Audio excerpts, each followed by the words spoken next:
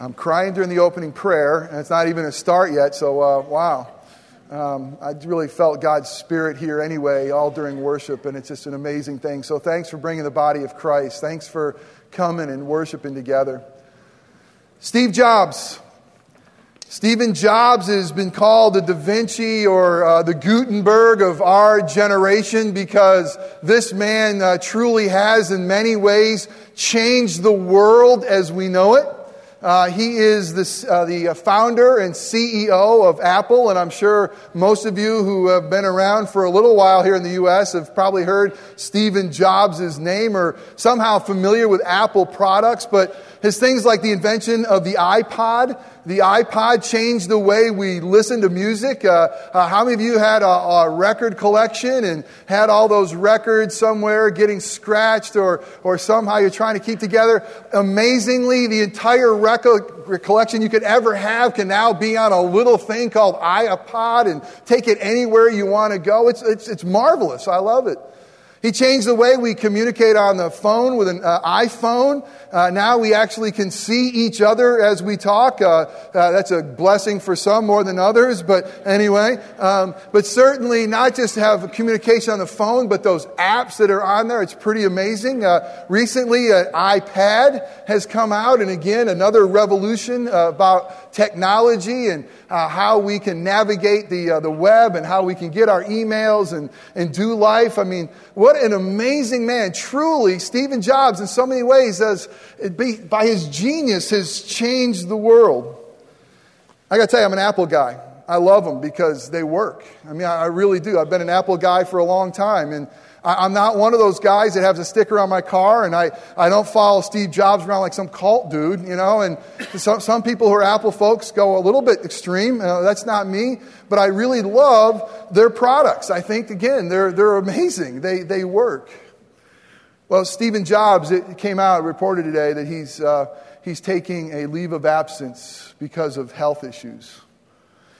It's interesting because when this happens to Apple, their stock immediately starts to decline. And, you know, so they keep it a big secret. I mean, Jobs' health is like, something that's cloaked in secrecy of what's really going on. It wasn't until after the fact that we found out around 2003 or 4 that he had pancreatic cancer. And that's a bad type of cancer. And, you know, he tried to beat it with a special diet. It didn't work. He had to kind of go somewhere out of secrecy to a special location to try to find the right doctor and the right healing. And they said just in June of 2009, he had a liver transplant. I mean, again, just another huge surgical procedure, and yet he seems to rebound, and he comes back, and now it looks like that journey to wholeness that Steve Jobs is on, at least physical wholeness, is taking another detour. And he's to the point where, you know, he just can't do what he's got to do, and he's going to have to step down and look for health. You know, we began a sermon series last week to kind of kick off our year, and it's a journey to wholeness. It's a journey together when we're going to look through God's Word is our map. This is always our map, and look to Jesus as our healer and say, God, we long for wholeness. Not just physical wholeness. We long for emotional wholeness. We long for spiritual wholeness. We long for financial wholeness. We long to be shalom, if you will, or together. You know what the Hebrews would say, shalom. Truly have peace within. And we long for it. And how does God tell us how we're going to find that? Last week, we looked at what I'm going to call is like the posture to our journey. The posture to wholeness begins this way. It will never begin without the veil being removed. The veil that exists between a sinful man and a holy God. And last week we looked at what Jesus Christ has done for sinners like us, that He has torn in two that veil that separated sinners like us from a holy God. And now with unveiled faces, we could live our lives with a posture gazing at what God has provided for a Savior. It's His only begotten Son, the Lord, the one who's fully God and fully man, the one who came and bore our sins, the one whom we wear His righteousness. And now, with an unveiled face, we boldly, unashamedly can come into His presence. And even though we're still broken and we're still undone, we can set our face at Jesus with unveiled faces And now the posture of wholeness is this amazing unveiled face. And it's more than just our face with Jesus, it's our face with one another. If you were here last week, we looked at the fact that this gospel of Jesus Christ that's removed our sins and has given us new life, it should give us, it's called the power of God. It's the dynamite of God, that our salvation. And now it should give us the power and the ability to remove our mask. That we don't have to pretend any longer. That we don't have to fake it. That we could just tell the truth. Because you know what? The truth of Jesus has what? It set us free. And the way I see the glory of God, the most beautiful, is through your face, is in His image. And you don't have to pretend to be Jesus because you're not. You don't have to pretend to be holy because you're not apart from Him. And you don't have to pretend and hide. You are showing me Jesus when you tell me the truth that you are like me. We're broken and we need Him. The reason it reflects off us so much is He's just done something beautiful out of a pile of dust. And now we can remove our faces, and we got this posture to live before God and one another. And remember, if we live behind the mask, only the mask is loved. Remember, if we live behind the mask, only the mask is known. So if last week we looked at the posture, this week we're going to look at the pattern to wholeness. And we're going to see what this godly pattern is. It's a crazy, typical God. If you know anything about the God of the Bible, if you've read through it, you're going to see it's very paradoxical. I mean, what seems to be up is down. What seems to be broken is healed. What seems to be right oftentimes is wrong. And it's amazing, paradoxical God. And once again, we're going to journey with Jesus. And we're going to say, Jesus, show us a pattern of brokenness. And it's my belief that we might be surprised. Because it begins with blessedness. But it goes to brokenness. But I'm getting ahead of myself. Next week, we're going to talk about the practice of wholeness. We're going to look to the early church in the book of Acts. And then we're going to talk about, in the following week, we're going to talk about the purpose of wholeness and why God has made us whole in Christ Jesus. And I'm telling you, I can't even hardly stand the thought of what's going to happen around here in February. Have you heard the news? I mean, not only are we going through this journey, but this journey is going to just dovetail right into our missions conference. And one of our long-term mission partners, Saul Cruz, who's really just doing amazing things with wholeness to the poorest of the poor of Mexico. He's going to come here and be in our pulpit on February 13th. It's going to be awesome. You don't want to miss it. And the following week, we have a guy who's going to be preaching, who is preaching in Japan. He's amazing. And then there's a fella by the name of Tim Keller. He's written some books. Some of them become New York Times bestseller. He's probably the most famous PCA pastor. He'll be here on Tuesday the 22nd. Then that Friday, we got a fella, a sociologist, a kind of a whacked out, crazy, loving a professor named Tony Campolo. He spits a tremendous amount, but man, in between the spittle, he's got great stuff to say. He really does. And he's really coming for our school. And it's a special thing to talk to our students because they need to hear him. But because it's such a gift, we're going to say to the church family, hey, this isn't like for the community, but this is for the Orangewood family. Really, primarily for our school students. It's going to be amazing. That's February. Man, is God blessing this place or what? Talk about a journey to wholeness. But hey, let's get into this week. This week we're going to talk about the pattern to wholeness. By the way, when you have holes in your pants and you have mints in your pockets, it just, I mean, I'm like, I leave stuff all over here. So if you're wondering, they're not drugs. They're just breath mints. And if you saw me before the service, you'd beg me to take them. But Matthew, we're going to look to Matthew 16. It's a very famous portion of Scripture. As a matter of fact, many scholars see this as a turning point of the gospel. This is where the proclamation of you are the Christ. And we're going to see this pattern of wholeness in the Bible. And you ready for this? You can follow along in the bulletin, by the way. You'll see an outline. The pattern of wholeness is from blessedness. We're going to see this in Peter's life. From blessedness to brokenness. We're going to see in the next few moments together as we look at God's Word that in God's economy, death precedes life. We're going to see that the biggest losers are the biggest winners. And we're going to see that your soul outweighs the entire world. I've chosen a little larger passage of Scripture than sometimes we read. I've done this to give us a broader context. Let's be mindful that everything that we read today out of God's Word is going to be holy, and it's never going to lead us astray. And we believe by God's grace and protection of the Holy Spirit, it's without error. And so we're going to pick up a story where Jesus is asking his disciples, who do the people say I am? He is in a very pagan place, Caesarea Philippi.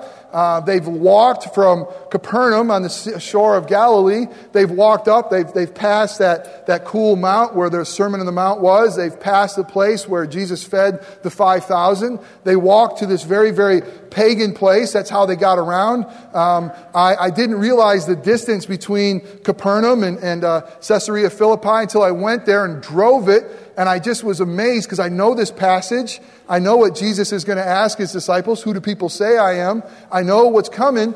But it really intrigued me was, man, they had a lot of time to talk. They had a lot of time to be wrestling things. And so, although we're going to pick this up kind of mid-conversation, I just want you to just picture a band of 12 walking with Jesus. Their feet probably hurt.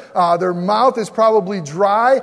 Jesus has taken them to a place that their parents told them not to go because there's really pagan worship going on. They're like sacrificing goats, and they're dressing up as goats, and there's some really amazing things. As a matter of fact, it's called the Gates of Hell, is where Jesus took them. And now we pick up the story, and we're going to pick this up with the lenses on, saying, okay, God, through this story, tell us the pattern of wholeness.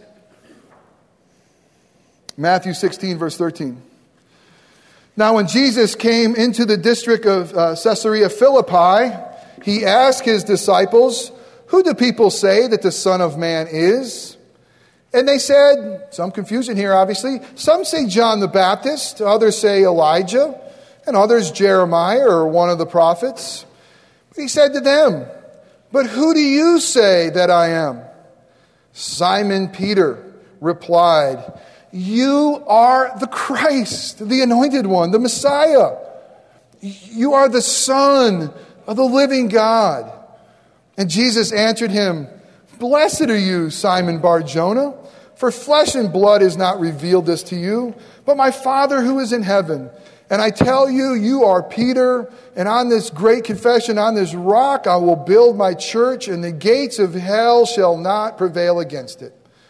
I will give you the keys of the kingdom of heaven, and whatever you bind on earth shall be bound in heaven, and whatever you loose on earth shall be loosed in heaven. Then he strictly charged his disciples not to tell anyone that he was the Christ. If you go to Capernaum, it's a little teeny city. It's Peter's city.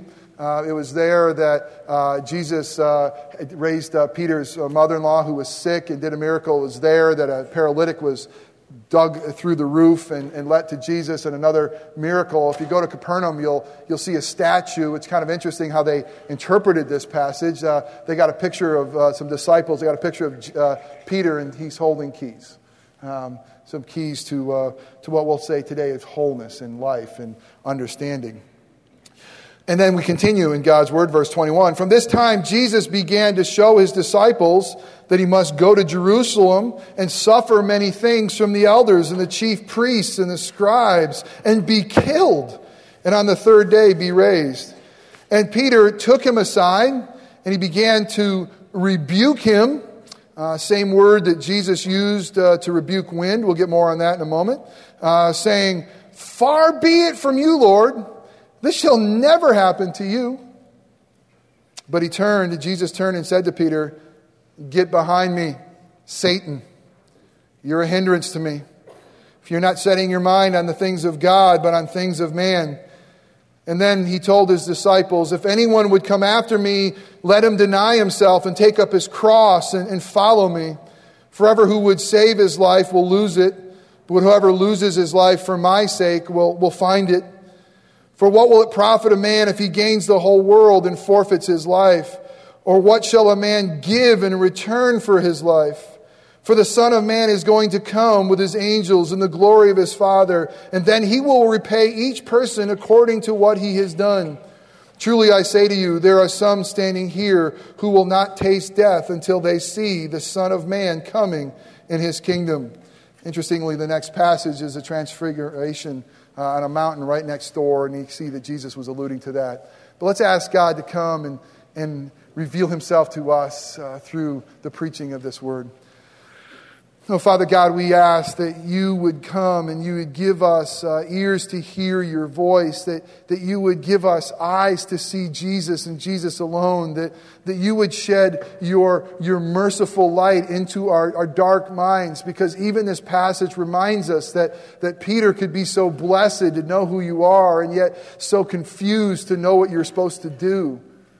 And so even for those who you call blessed, even for those that kind of get this messianic secret that Jesus is God's Son, sometimes don't get your plan. So would you come and be merciful to us as we have sung? Would you remove our hearts of stone that are just so crusty with sin, and there's just those parts of our hearts that still don't believe, and would you give us a new heart of faith? And God, can you, because you love us and we're your children, and here we are, the church, you want us to tell your story. So would you empower our feet so that we can walk from here in newness of life and understand that from blessedness comes brokenness, and this is a part of wholeness. So we're going to walk out of here, we're probably going to limp. But we thank you for the privilege of walking with you. Father, we pray that the things that are said that are true, that contain the good news of Jesus, that you'd use those things to make us more like Jesus and give us his wholeness. The things that are said that are wrong, that would detract from wholeness, that are just my opinion, that are a foolish remedy for my own mind, may that be fallen away and be forgotten. Come and receive glory. Come and give us life, we pray in Christ's name. Amen. Okay, there's a recap. We read a lot. I mean, this is an amazing portion of Scripture. And you have Jesus, and he's in this area, and he turns to his disciples, and he says, okay, what are people saying about me? Let's just take a little poll here. Who do people say I am? And then he turns to his disciples, and he asks the same question, who do people say I am? And then there's Peter. I mean, Peter just like knocks us out of the park. I mean, this is an amazing response. And Peter is the first to speak. He usually is. And sometimes he's the last to think, but this time he's got it right, you know? And he looks at Jesus and he says this most unbelievable, profound thing that you could ever say to another human being, because he's not just fully human, he's fully God. He says, Jesus, you are the Christ. And that's a title, it's not his last name. He's saying, you're the one that was promised, that Messiah that we've been longing for, that anointed one that was to come. I mean, that's you, Jesus. And then he goes on with even a greater confession. He says, not only that, but you're the Son of God. I mean, unbelievably, that you are God in flesh. And here you are among us. And man, Jesus can hardly contain himself. And we see that Jesus immediately hears this confession of Peter. And what does he do? He blesses him. And he starts off here with blessing. He says, blessed are you. I mean, kind of interesting language. He says, blessed are you, Simon Bar Jonah. And listen, we also got to see that really blessedness begins, wholeness begins. I mean, this is the door. This is the portal. This is where the whole thing starts. I mean, Jesus says, I am the door. I am the gate. I am the way. I am the truth. I am the life. Or I am. And we can't find wholeness. We can't find blessedness. We can't find life apart from Jesus, according to God's word. So blessedness begins right here. There's no wholeness without Jesus. And Jesus' response, and we don't know, I got to read between this, and this is a little bit of Jeff stuff here, but it seems so passionate. I mean, he kind of gives Peter a nickname, He says in Aramaic, he says Simon Bar Jonah, which is basically saying Simon, son of Jonah, And I don't know why, but I just kind of picture him wrestling Peter and giving him a noogie and saying it. I do. I mean, I just think, like, you got it, man, you got it. I mean, Simon, son of Jonah, you got it. It's amazing. And I love the fact that he says to him, Simon, Bar Jonah, he's referring to his earthly father. He's kind of saying, I know your dad, and you're not that smart.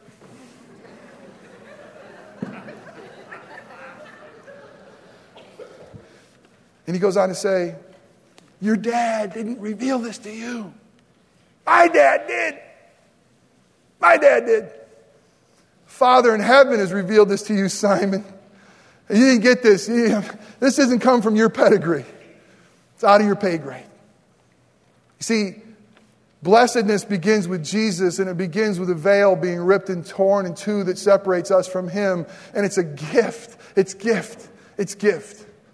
It's grace. It's grace. It's grace. It's not pedigree. It's not our knowledge, our gray matter. It's just God, you know? It's just God doing His thing and redeeming sinners. And I love the fact I just see Him embracing Peter and so lovingly saying, you got it, but let me just whisper in your ear, it's a gift. It just came from Father, not yours, mine. When blessedness is ours, God begins to reveal His plan to us. And so it's at this point, I mean, He's not telling them what He's doing until they kind of figure out who He is, okay? And it's always that way. God is really going to reveal His plans to those whom He loves and those whom He's removed the veil and those whom He calls blessed. And so now He starts telling the story. He starts saying, now here's the deal. We're heading toward Jerusalem. You know, my whole time, you could probably notice my face is set toward Jerusalem because there's something that I got to do. It's been set before time began, and that's rescue you. When we go into Jerusalem, here's what's going to happen. They're going to arrest me, and they're going to have this ridiculously mock trial. And the scribes and the Pharisees are going to say all these wrong things. They're going to lie about me. And you know what? I'm going to be turned over to the authorities. And here's what's going to happen. They're going to kill me. But don't listen, here's what's going to happen. I'm going to be raised from the dead. 3 days. Coming back. And then you get Peter. Peter. And he takes Jesus and he pulls him aside. Because I think that he loves him, you know, he loves him and he doesn't want to like show him up before his friends. And he's going to, you know how you want to tell somebody something and you don't want to like do it publicly, so you're going to have enough to kind of pull him aside, you know, and I got to take care of this. So you got Peter, and he's going to kind of pull Jesus away from the rest of them. And then he begins to rebuke the one he just called God. He's going to rebuke the one he just said was anointed. He's going to rebuke him. And listen, this is using, if you look at this verse, it says this. It's correcting someone with a tone of pending hostility. This is that tone you use your kids. You better stop that. And when you know that when you said, you better stop that, what they heard was, I'm going to get a whooping. I heard that tone. I understand that tone. I'm going to get a whooping. Peter. He's taking the eternal one. He's taking the Word made flesh. He's taking God to the woodshed. And he's saying, nice plan. It stinks. That's not your plan. I got a better plan for you, Jesus. I got a plan for you. Follow me. Jesus will tell him that there's a pattern, Peter, for which you are to follow, that you are not following. And the pattern to wholeness that we call discipleship is this. Death precedes life. He says this, that Jesus then turns and he says to him, he rebukes him. He says, Satan, get behind me. You're not just thinking the way I'm thinking. You're thinking your own thoughts here, and these aren't my thoughts. And if you really want to follow after me, if you want to live your life in my pattern, and look at verse 24. He says this, you must deny yourself. And the Gospel of Luke wants to make sure that we understand this, that this is not a one-time deal. He says that daily we must deny ourselves. Haven't you seen this bumper sticker? If you can't see it, God is my co-pilot. You know, I'm a lousy driving companion. I really am. Because I am a wheel hog. You know, my family just went to a 9-hour drive. I had, I think, 6 drivers in the car. I drove every mile. I'm not giving up the wheel. I am a lousy driving companion because you will have to pry the steering wheel from my cold, dead hands. I got issues. I know I do. I want to be in the driver's seat. Okay? May not be going the right speed, and I might not be going the right direction, but I am driving. And I am a lousy driving companion. If you want to drive with me, know you are shotgun, okay? Maybe in the back. Jesus is a lousy driving companion. He's lousy at it. He is not going to let you have the steering wheel. He is not going to let you navigate the map. He's going to say things like this: don't lean on your own understanding. In all your ways acknowledge me, and I'm going to make your path straight. I mean, Jesus is my co-pilot is really stupid. I'm telling you it is. And if you got this on your car during the last song, you get out of here and you go scrape that thing off. I don't want you to be embarrassed.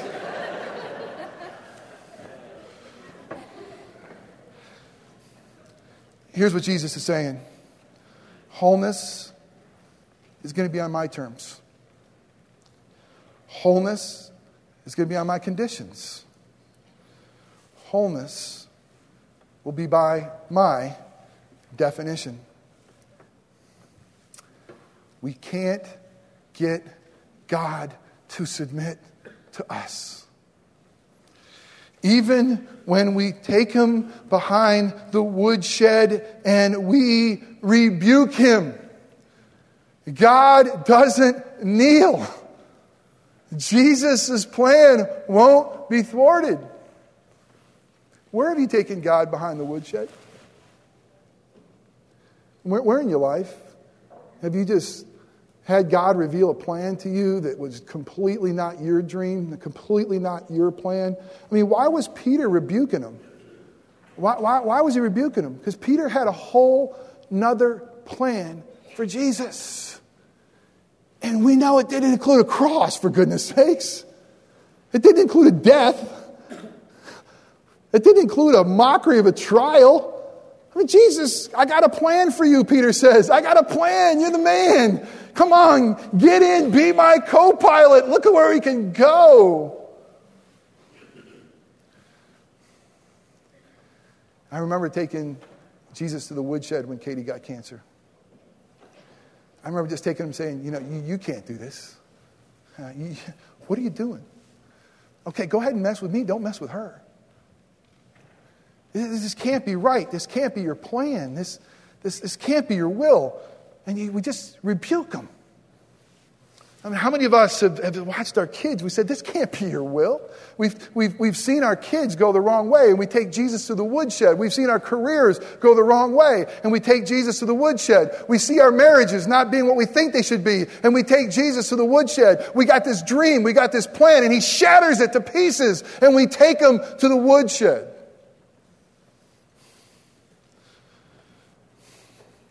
God refuses to define wholeness by our standards. And wholeness through brokenness is his way. Peter had to be broken and call him Satan.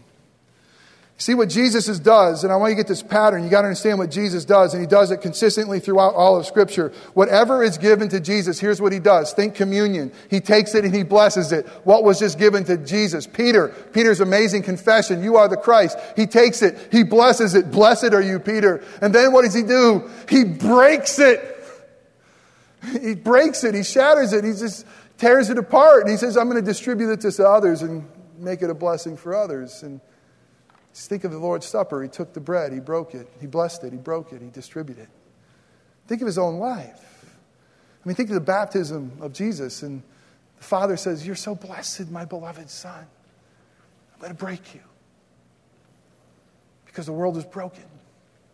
And they're not whole. I'm going to break you, and I'm going to break into bits so that you could be partaken by broken sinners, so they could become whole.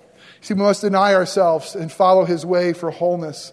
This denying yourself. I mean, you got to understand, this denying yourself is the death of our dreams. It's the death of the things that we think will make us whole. It's the death of what we think life should be.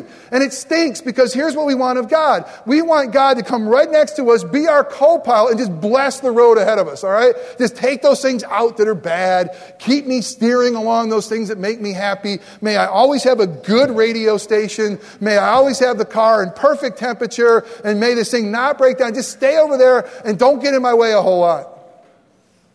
He's just not going to do it. I mean, this continually, every day, we come with dreams of what our kids are going to do, and are they going to make this team, and are they going to be about this, are they going to get into this college? Dreams about what we're going to do, and every day they're shattered in many ways, and we got to say, I got to deny myself, because really, living for Christ is not my dreams being blessed on Him. Really, what this is me coming to Jesus and say, what is your dream for my life? What do you want to do? It's the death of our dreams, and we have an option. Listen, we have an option, and if you live this life, here's the option. You could look at your shattered dreams, and you could try to pick them up, and you could try to make sense out of them. And there's like a jigsaw puzzle that you're trying to make back together again, and there's all kinds of broken pieces, and you're trying to make meaning and success. Or you can say, God, obviously those broken pieces are somehow a part of your plan, and I don't know how to do it. I don't have the wisdom to put them back together again, but you do. And I'm showing up today, and I'm saying I'm going to deny myself. I'm going to follow you. The Biggest Losers are the biggest winners. To take up your cross, that NBC hit TV show, The Biggest Losers. It's an amazing name. It's a show where people who need to lose weight show up, and the one who loses the most fat, the one who loses the most that's unhealthy for them, the things that are really going to kill them, those are the ones who are the real winners. And in God's crazy economy, He's saying to us that the biggest losers really are the biggest winners. And it's the losers who say this, that I'm going to submit to your will. I mean, think of Jesus. Think of Him in the garden, just wrestling, having to deny Himself. Take this cup from me. I got to go die for these people. God, can you please take this from me? And it's Jesus who says, but I will do it. I will be the biggest loser and lose my life and become their sin so that we can become the biggest winners. And this is God's economy, the way He does things. He says that the biggest losers of what you think is right, of what your dreams are, of what you define as life, is what you define as wholeness. Lose it. Come find me and win it all. Submitting to the Father's will. Listen, we can't have wholeness without a cross. There's no wholeness without it. There's no wholeness for the redemption, for creation, for the whole story. You can't do it without a cross. We just had a Discovering Orangewood class, and I was telling about the gospel. And I said, I can't tell you how many times I've read someone's testimony, and there's no cross there. I'm like, we can't have really a testimony without it. I mean, right? There has to be a sacrifice for sin, and there has to be some place where God's justice and His mercy meet. It's at the cross. And there's got to be a place in our lives with a cross as well. And it's a daily pick up your cross. This is not just like the difficult things like I got a lot of laundry today. This is like, God, life is different than I thought. It's harder than I thought. Thy will be done. My kid might not come back. Thy will be done. My marriage, please rescue it, please. Please set me free from this addiction. Please. But God, let me deny myself, my shattered dreams. And let me say, thy will be done. You see, your soul outweighs the whole world. The biggest losers are the biggest winners, and the weight of your soul, it outweighs the whole world. He says, what good is it if you get the whole world? I mean, Steve Jobs has gained most of the world. But his soul outweighs it, and I sure hope he knows it.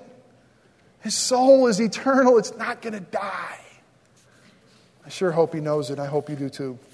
1 Timothy 4:7-8 say this, train yourself to be godly. Physical training is of some value, but godliness has value for all things, for this world and the world to come. And certainly in the language of this passage, there's a world to come that we could see.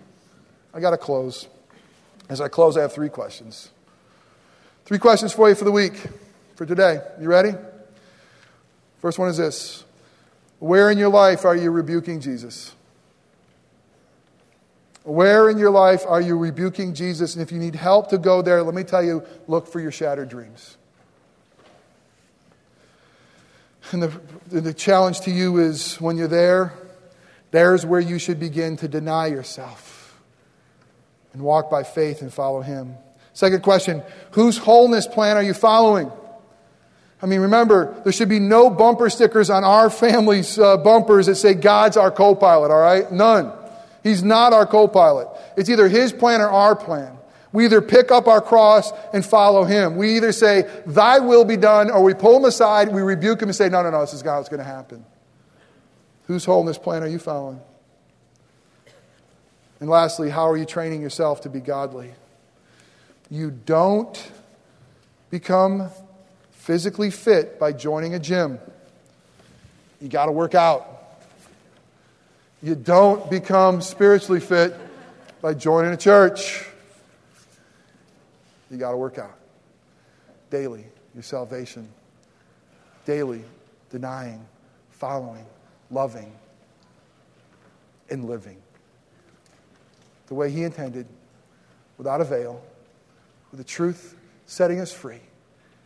Limping home, but knowing we're radically loved. Knowing whose we are. Knowing we've been set free, and He's going to finish the work. How are you disciplining yourself for godliness? Let us pray.